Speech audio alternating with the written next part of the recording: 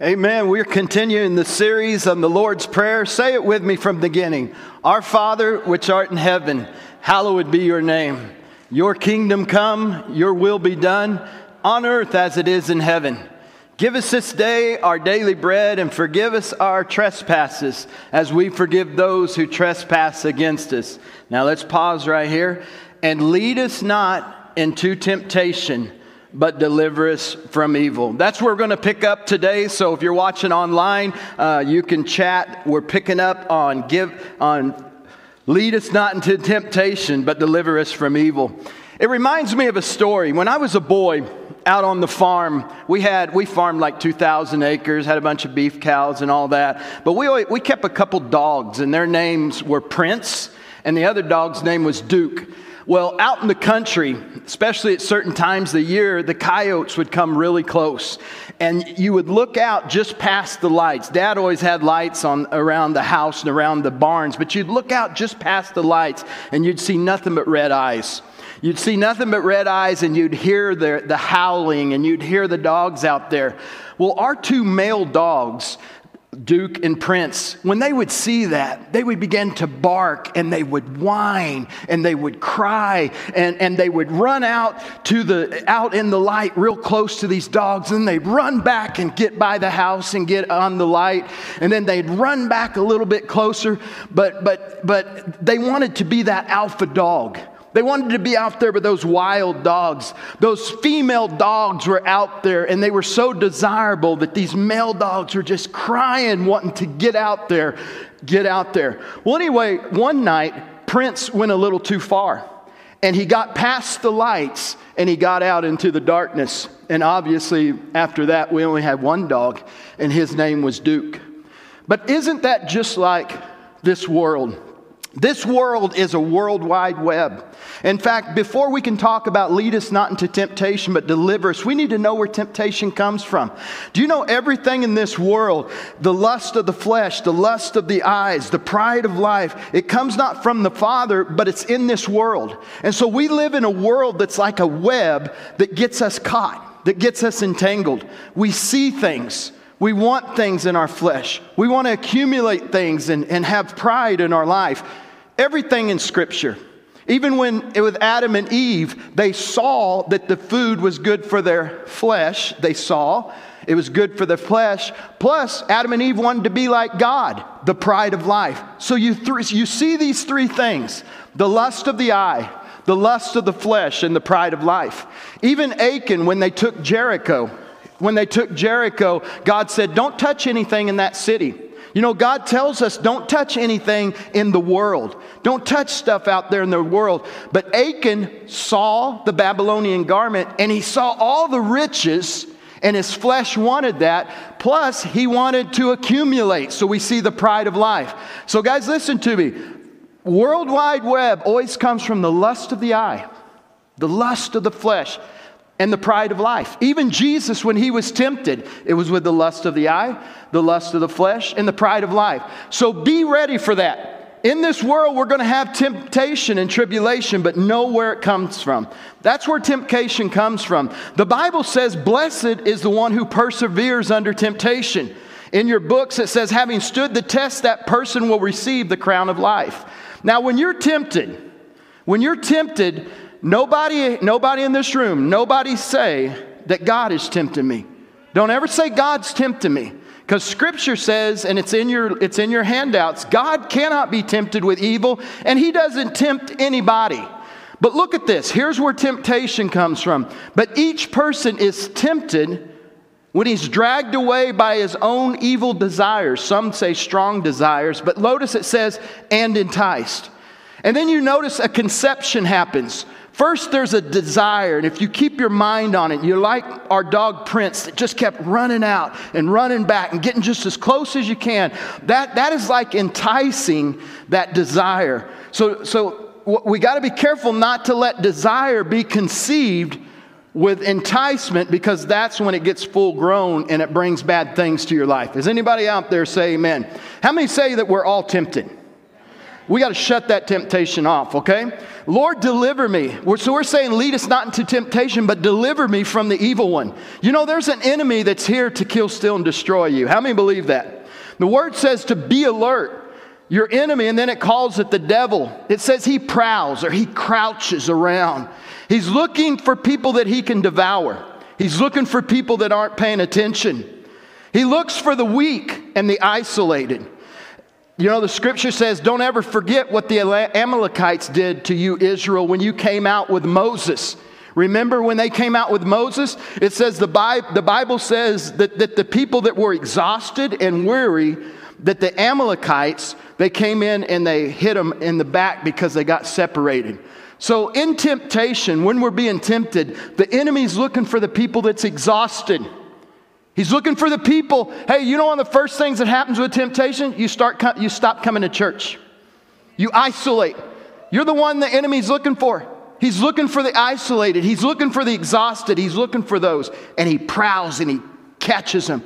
He watches because he knows our end is there. If you can go through your book, you can see all this stuff. He's the accuser of the brethren. He tries to destroy our faith. But we're saying, Lord, lead me not in temptation. So we know that God doesn't lead us into that. We're led into temptation when we're dragged away by our own desires and we don't put it out, but we entice it and we keep fiddling around with it. And it kind of leads to a lot of trouble, if you know what I mean. But the Lord will deliver you from evil. Look at that part in your book. It says, submit yourselves to God. If you'll submit yourself or your will to God, you can resist the devil and he will flee from you. James 4:7, resist him. Stand firm in the faith. I'm telling you that the Lord delivers me. The Lord delivers me. 2 Samuel 22. I'm not going to name all these scriptures, but about 90% of what I'm going to say today is straight scripture because we're talking about prayer. The Lord deliver me from my enemies. He holds me safe beyond the reach of my enemies. He saves me every time from my violent opponents. Can somebody say amen? The Lord delivers me.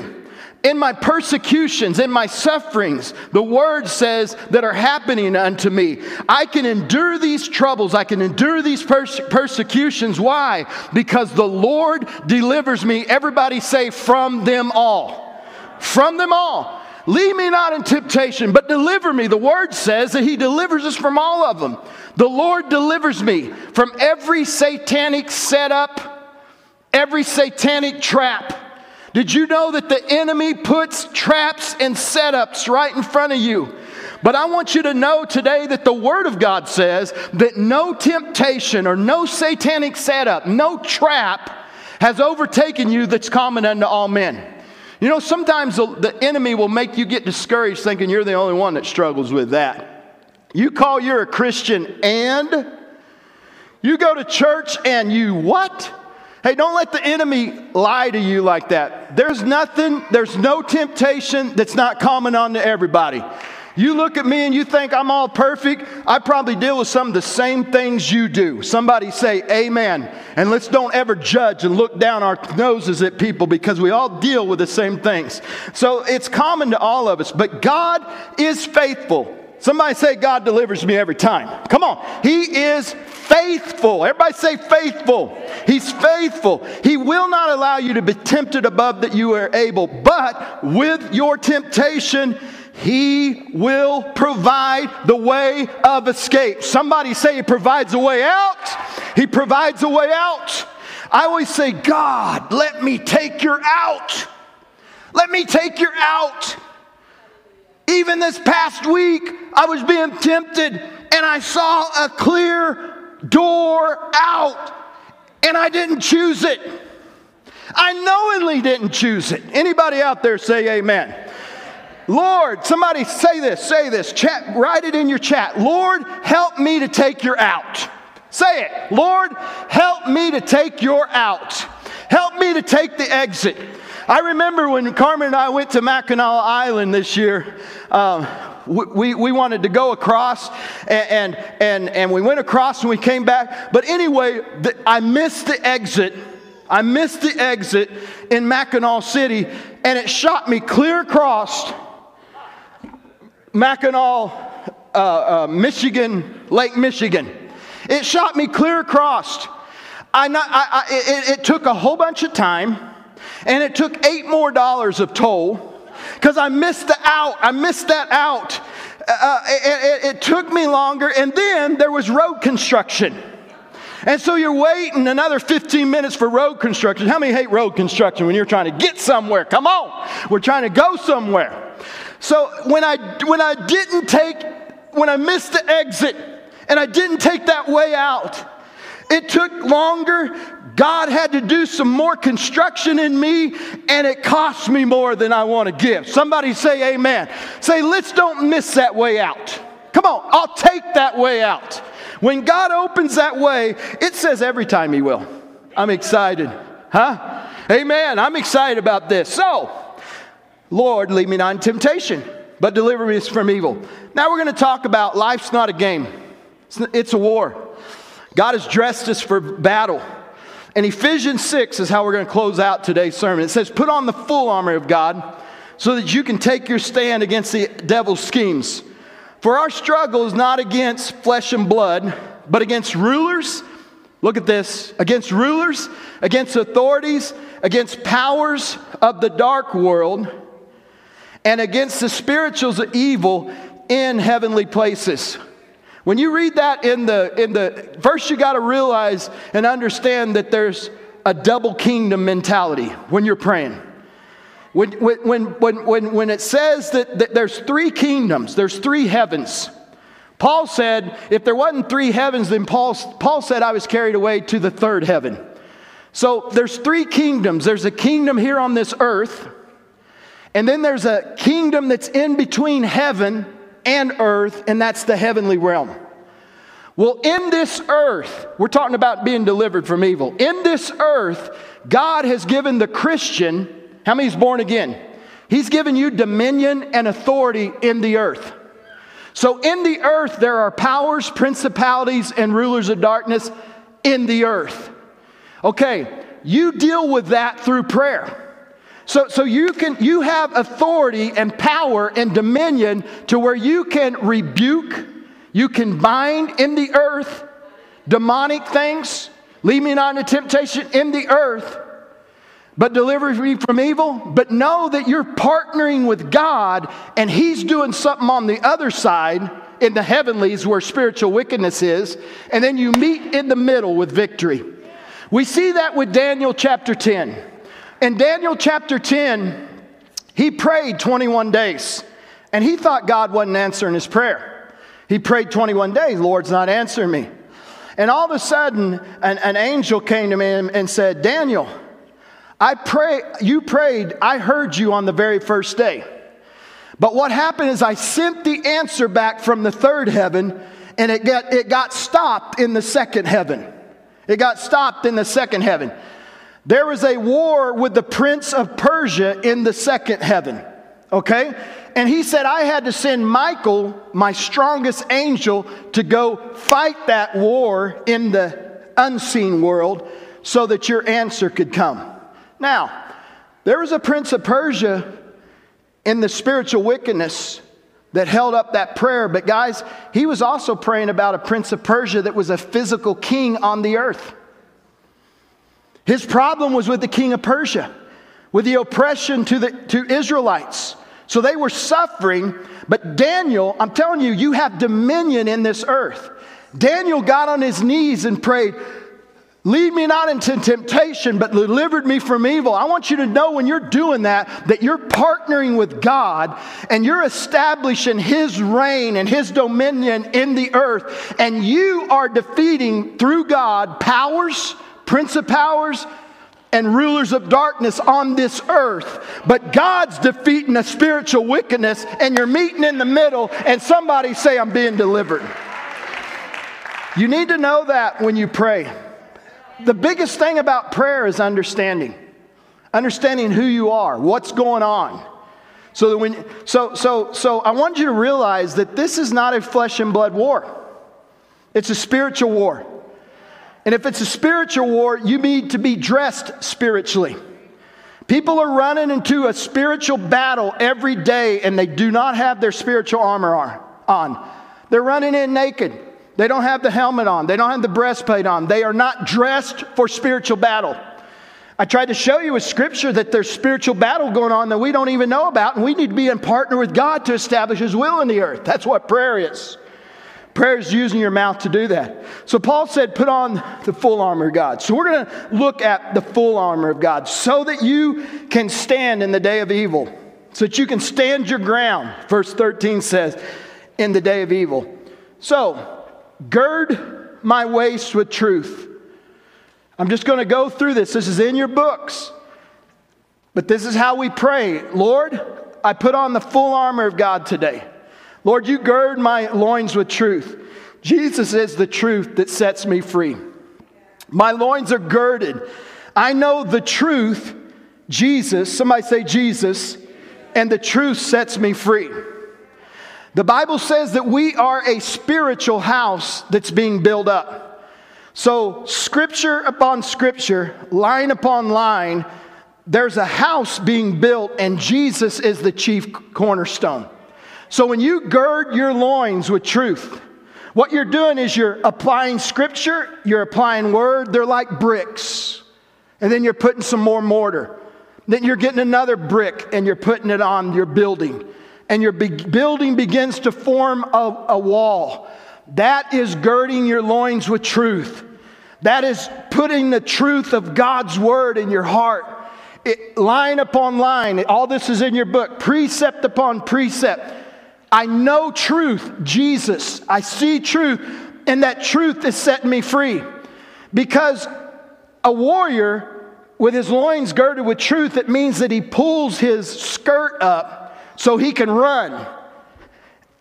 And if you need to run in battle and you're entangled with your skirt, to gird your loins means that you pull your skirt up and you're not entangled, you can run. You will know truth. Line upon line, Scripture upon Scripture. Can I say you're getting free? Some of yous are getting free. Some of yous are getting further. You're getting stronger. You're putting truth in. You're knowing truth, and it's setting you free, and you're growing, and you're growing, and you're growing. So I gird my loins with truth, and then I put on the breastplate of righteousness. Romans 13:14 says, I put on the Lord Jesus Christ. Jesus, you are, say this with me, Jesus, you are my righteousness. You are my righteousness. The breastplate guards your heart. You are my righteousness. And the way you get righteousness is not by your works, but by your faith. Come on. You can't work up righteousness. You will never be righteous enough. You will never be perfect enough. You will never be able to do it right enough. Righteousness is by faith. And that's why I put that scripture in. It says, Abraham believed God, and it was accounted to him as righteousness. So righteousness comes where you believe in the great exchange. You believe that God took my sin. So when you're putting on the shield, the breastplate of righteousness, you're saying, Lord, I believe you took my sin and gave me your righteousness. I'm righteous. My heart is protected. The most important place is your heart. The passion for life and Christian living. This is all in your books. The passion for life. Anybody of you ever say my passion meter's low? The passion for life and Christian living comes from your heart. Even when I'm doing, even when we do gifts tests, you can have abilities to do something, natural abilities. You can have spiritual gifts to do stuff. But if you don't have heart and passion, you're not going to do any of it. You got to guard your passion. You got to guard your heart. I always say, Lord, guard my passion, guard my heart. On the last day when Jesus cried at the festival, he said, if anyone's thirsty, let him come to me. Anyone who believes in me may come and drink. For out of your belly shall flow a river of living water. Your spiritual life, your passion comes from your heart. That's why you got to put the breastplate on. My feet shod with preparation of readiness. When I pray that, I always go, Lord, my feet are shod with readiness. I'm ready to go today, Lord. What do you want to do? My life is yours. Tell me where you want to go. Tell me what you want to say. Tell me what you want to do. All this is in your book. Lots of scriptures. There's a to-do list that God needs me to do today. When I'm intimidated or scared or fearful, I hit my feet and say, I'm ready. I'm ready to run courageously to the battle. I'm ready to run boldly to the battle. My feet are shod. My feet are shod. My feet are ready to go and take this gospel to the world. Amen. And there's a whole bunch on that. You guys can read. I'm courageous. I'm ready. Oh, I love that number 3 in your books, where the Word became flesh. How many know that Jesus is the Word? Well, the Word became flesh. So what you read, Jesus became it in flesh and blood. In 2 Corinthians 3, Paul said, I'm not sending you a letter of recommendation. My recommendation's all around you. The people that I've won to the Lord, look at their life and see if that's not a recommendation of they're living Jesus. They're living Jesus. Jesus was the Word made flesh. When you run out to battle, let's take the Word and make it flesh. Let's take God as joy, God as peace, God as love, and let's put that in a fleshly body and let's love some people. Let's bring peace to some. So that's kind of what that means. And then it says, I hold up the shield of faith. I hold up the shield of faith. I love when David says in Psalms 3, the shield of faith quenches the fiery darts of the enemy. In other words, guys, we're gonna have crap thrown at us every day. We're gonna have stuff thrown at us. They're like fiery darts. They're being thrown at us, and we're quenching them. But what we quench it with is our faith in God and His Word. You all with me? You quench it with faith of God in His Word. David said this in Psalms 3. He said, Lord, how are they increased that trouble me? How many ever feel like your troubles increase? Lord, how are they increased that trouble me? Many there be which rise up against me. Many there be which say of my soul, there ain't no help for you in God. How many ever feel that? Man, my troubles are increased. People say you got no hope. Your soul's your mind, will, and your intellect. So in your mind, you find yourself drifting off and just in la-la land. And you're listening to your soulish realm telling you about all your troubles and everything. So you're surrounded. But then David says, but thou, O Lord, art a shield for me. Thou, O Lord, art a shield. When you're surrounded, when people are saying you're never going to make it, you're never going to be anything. When your soul is telling you you're never going to make it, you're never going to be anything. Somebody raise that shield of faith up. Anybody out there? Raise that shield of faith up. It quenches the fiery darts. Now notice in your teaching, there's a scripture that says John 3:14. It says, and Moses lifted up the bronze snake on a pole in the wilderness so that the Son of Man be lifted up. And then it goes on and says, if Christ be lifted up on that pole, that snake in the wilderness, it'll draw men unto thee. Here's what was going on. Here, under this preface, sometimes a poisonous dart is going to get through. What do I do when I don't block one and that dart hits me? And now I'm delirious. Think about a snake bite. How you get delirious and its venom begins to go through your body. That's the same way when a dart of the enemy gets through. Well, what was happening is the people were speaking against Moses. They were saying, God, we don't like what you're feeding us and all this stuff. Well, a bunch of snakes in Numbers 21, a bunch of snakes came out and bit the complainers and all those people. And they were dying. So Moses went and he erected a bronze snake, made it out of bronze.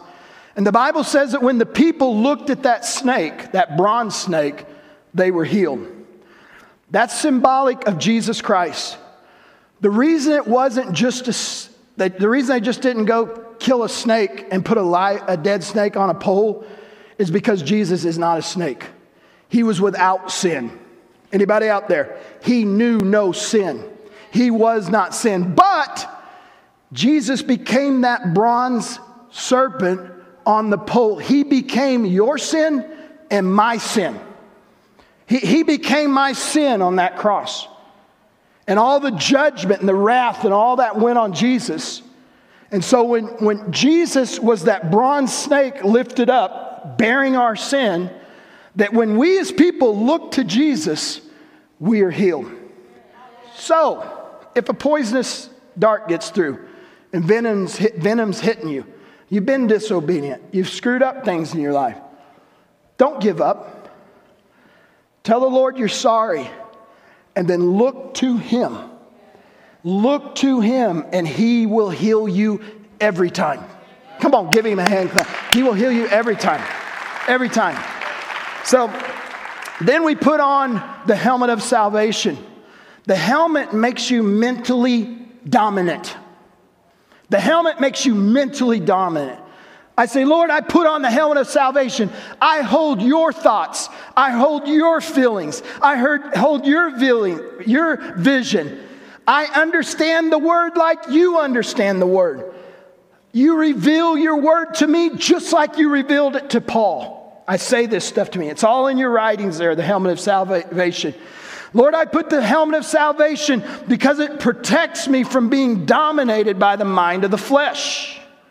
Look at that scripture. Those who's dominated by the sinful nature, they think about sinful things. But those that are controlled by the Spirit, they think about things that honor or please the Spirit. Lord, I put the helmet on and I will guard my thoughts. Philippians 4 says, what thoughts are honorable and pure and delightful and truthful and happy? I'm going to have these thoughts. Thoughts that give you praise. Lord, I don't let my mind be conformed to this world, but today I put on the helmet of salvation. Transform my mind by the renewing of your word. Are y'all with me? So you're putting on the helmet of protection. And then you take the sword of the Spirit. The sword of the Spirit is the Word of God. We always think of the sword as a sword. One day when I was praying about the sword of the Spirit, I didn't see the sword in the hand. I saw it coming out of the mouth. Because the sword is the Word. Even in Revelation, it says that out of the mouth of Jesus came a sharp, two-edged sword. In other words, our mouths, the words that come out of our mouths, they are a sword. They're a sword for either good or they're a sword for evil. But here's what I want you to get. Every day I pray this. I say, Lord, your word, there's about 5 scriptures that say this. I say, Lord, your word says that your word is written in my heart and it's written on my mind. How many know the scripture says that? Word's written on my heart, it's written on my mind. And so I say, Lord, your word's in my heart and it's on my mind. And then there's another scripture that says, and out of the abundance of the heart, the mouth speaks. So if I'm filling my heart with the word of God and the teachings of Christ and the teachings, if I'm filling that full, I'm like an olive being pressed. That when I'm pressed, when I'm under trial, when I'm under tribulation, cursing and wrath isn't going to come out of my mouth unless cursing and wrath is what you're putting in your heart. But if I'm putting in my heart the word of God that's written on my heart and my mind, when I'm squeezed, when I'm pressed, His word's going to come out of my heart. His word's going to, that needs to be a goal. That your word comes out of my heart when I'm pressed, when I'm squeezed. So you see a couple of scriptures there. It talks about how it's written on your mind and your heart. But I like this Luke 6:45. Look at this. A good man brings good things out of the good stored up in his heart. Everybody say heart. An evil man brings or talks evil things out of the evil that's stored up in his what? Heart. For the mouth speaks what the heart is full of. Fill your heart with the word. Fill your heart with the teachings of the word. Amen. For out of your mouth. And then you see these other scriptures. There's one place where Paul said, how can cursing and blessing come out of the same well? You can't have fresh water and salt water out of the same thing. You guys come to church and bless God with your mouth, but you get outside and you curse your neighbor who's made in the very same image of God. You bless, oh, I love you, God. Oh, praise you, Jesus. You're so wonderful. And then you get outside and you curse somebody that's made in God's image. Paul said this ought not be so. This should not be so. So out of our heart, I pray, man, let it. And then look at this, Matthew 11:24. On that teaching about your authority, I have the faith of God to speak to mountains. The words in my heart, and I can speak to my circumstances that they will not lord over me. Look at this scripture. Jesus said, have faith in God. If you read that in the original, it literally means this: have the faith of God. Somebody out there say, have the faith of God. Have God-like faith. Have God-like faith, and you can speak to your mountains. Remember that authority I talked to you about that you have in the earth, and then God has it in the heavenlies, and then you meet in the middle, and you're partners with God? Don't sit and talk about your trial and your tribulation. Don't get up and woe is me and get on your fiddle and play all this stuff and not say a dogged thing what the word says. Look at your mountain and say, I speak to my mountain. Ask this brother right here and this woman right here if they can't speak to their mountain that their marriage is restored. I speak to my mountain that my kids will follow Christ. And that I speak to that financial situation that the Lord will provide all of my needs according to His riches and glory. Speak to your mountain and tell it to get out of your life. Get out of your living. Speak to your mountain. Out of your work, out of your mouth. Out of your mouth. Now, in your books, I wrote my faith declarations down. It's about 2 pages. At the end of this teaching, those are things you can speak. We're trying to teach you how to pray. Those are some things. I put my personal faith declarations. Lord, I love you with all my heart, all my soul, and all my mind, with all my strength. I choose to love people as I want to be loved. That's making a faith declaration, okay? Out of my mouth. Lastly, as the team's coming. And finally, here's what I want you to notice on the armor. Everybody's always like, oh, I got my helmet on, I got all this stuff, I'm ready now. No. In the original translation of this scripture, there's a semicolon. After it says, and the sword of the Spirit, which is the word of God, it doesn't say period. We're not finished with the armor yet, and you don't hear this in most teachings on the armor. We're not finished yet. There's a semicolon, and then it says, always praying, everybody say this, in the Spirit. Say it with me. Always praying in the Spirit. Say praying in the Spirit. Say that again. Say praying in the Spirit. On all occasions, and here's the key, with all kinds of prayer. You mean there's different kinds of prayer? Yeah. Guys, I'm telling you, don't get in the bondage of thinking you have to pray the whole Lord's Prayer first thing in the morning. Yesterday, I only got to Our Father which art in heaven, hallowed be your name. It's been about 30 minutes there and my time was out. I had birthday parties and stuff I had to go to. But every second I have a point through the day. Paul says pray without ceasing. That helps you keep your mind. Remember where you left off in the Lord's Prayer and just pick it up. Just pick it up. For thine is the kingdom, the power, and the glory forever. Lord, I thank you you're established it. Later in the day, give us this day our daily bread. Okay, are y'all with me? So pray in the Spirit on all occasions with all kinds of prayer requests.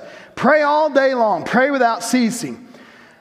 So we pray without ceasing. Notice this. It says all kinds of prayer. Guys, there's a prayer in the Spirit.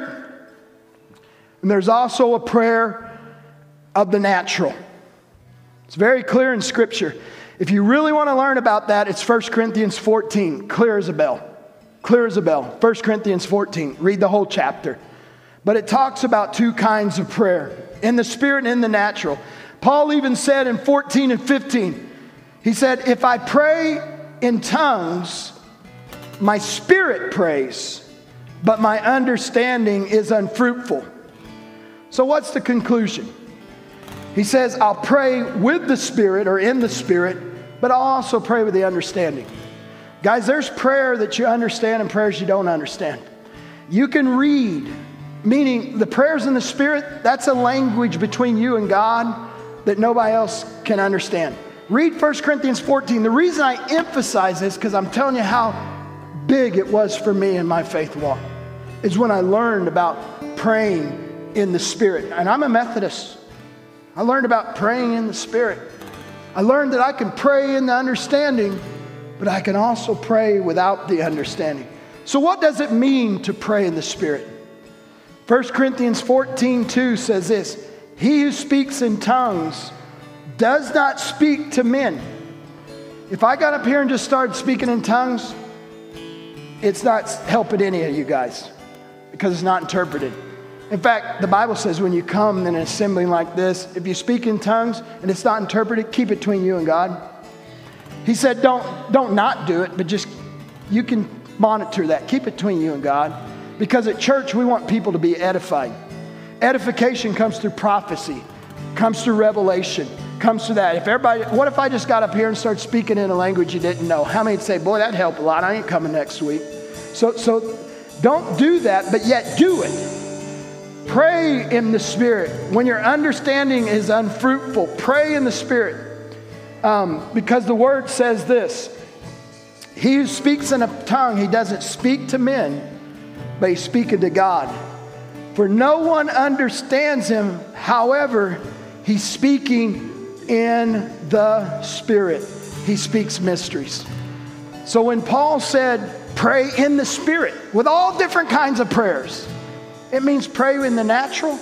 It also means pray in the Spirit in words you don't know. And then there's some more scriptures there on that. If you desire to be filled with the Spirit to where you have that language, just ask the Lord. I remember when I wanted that, I just asked Him, and He gave it to me. I was on a pond dam hanging out with my sheep, believe it or not, on the farm. And I remember when the Holy Spirit filled me in that way for the first time. It's been wonderful ever since. But I believe that's part of the armor of God today. Let's stand to our feet today.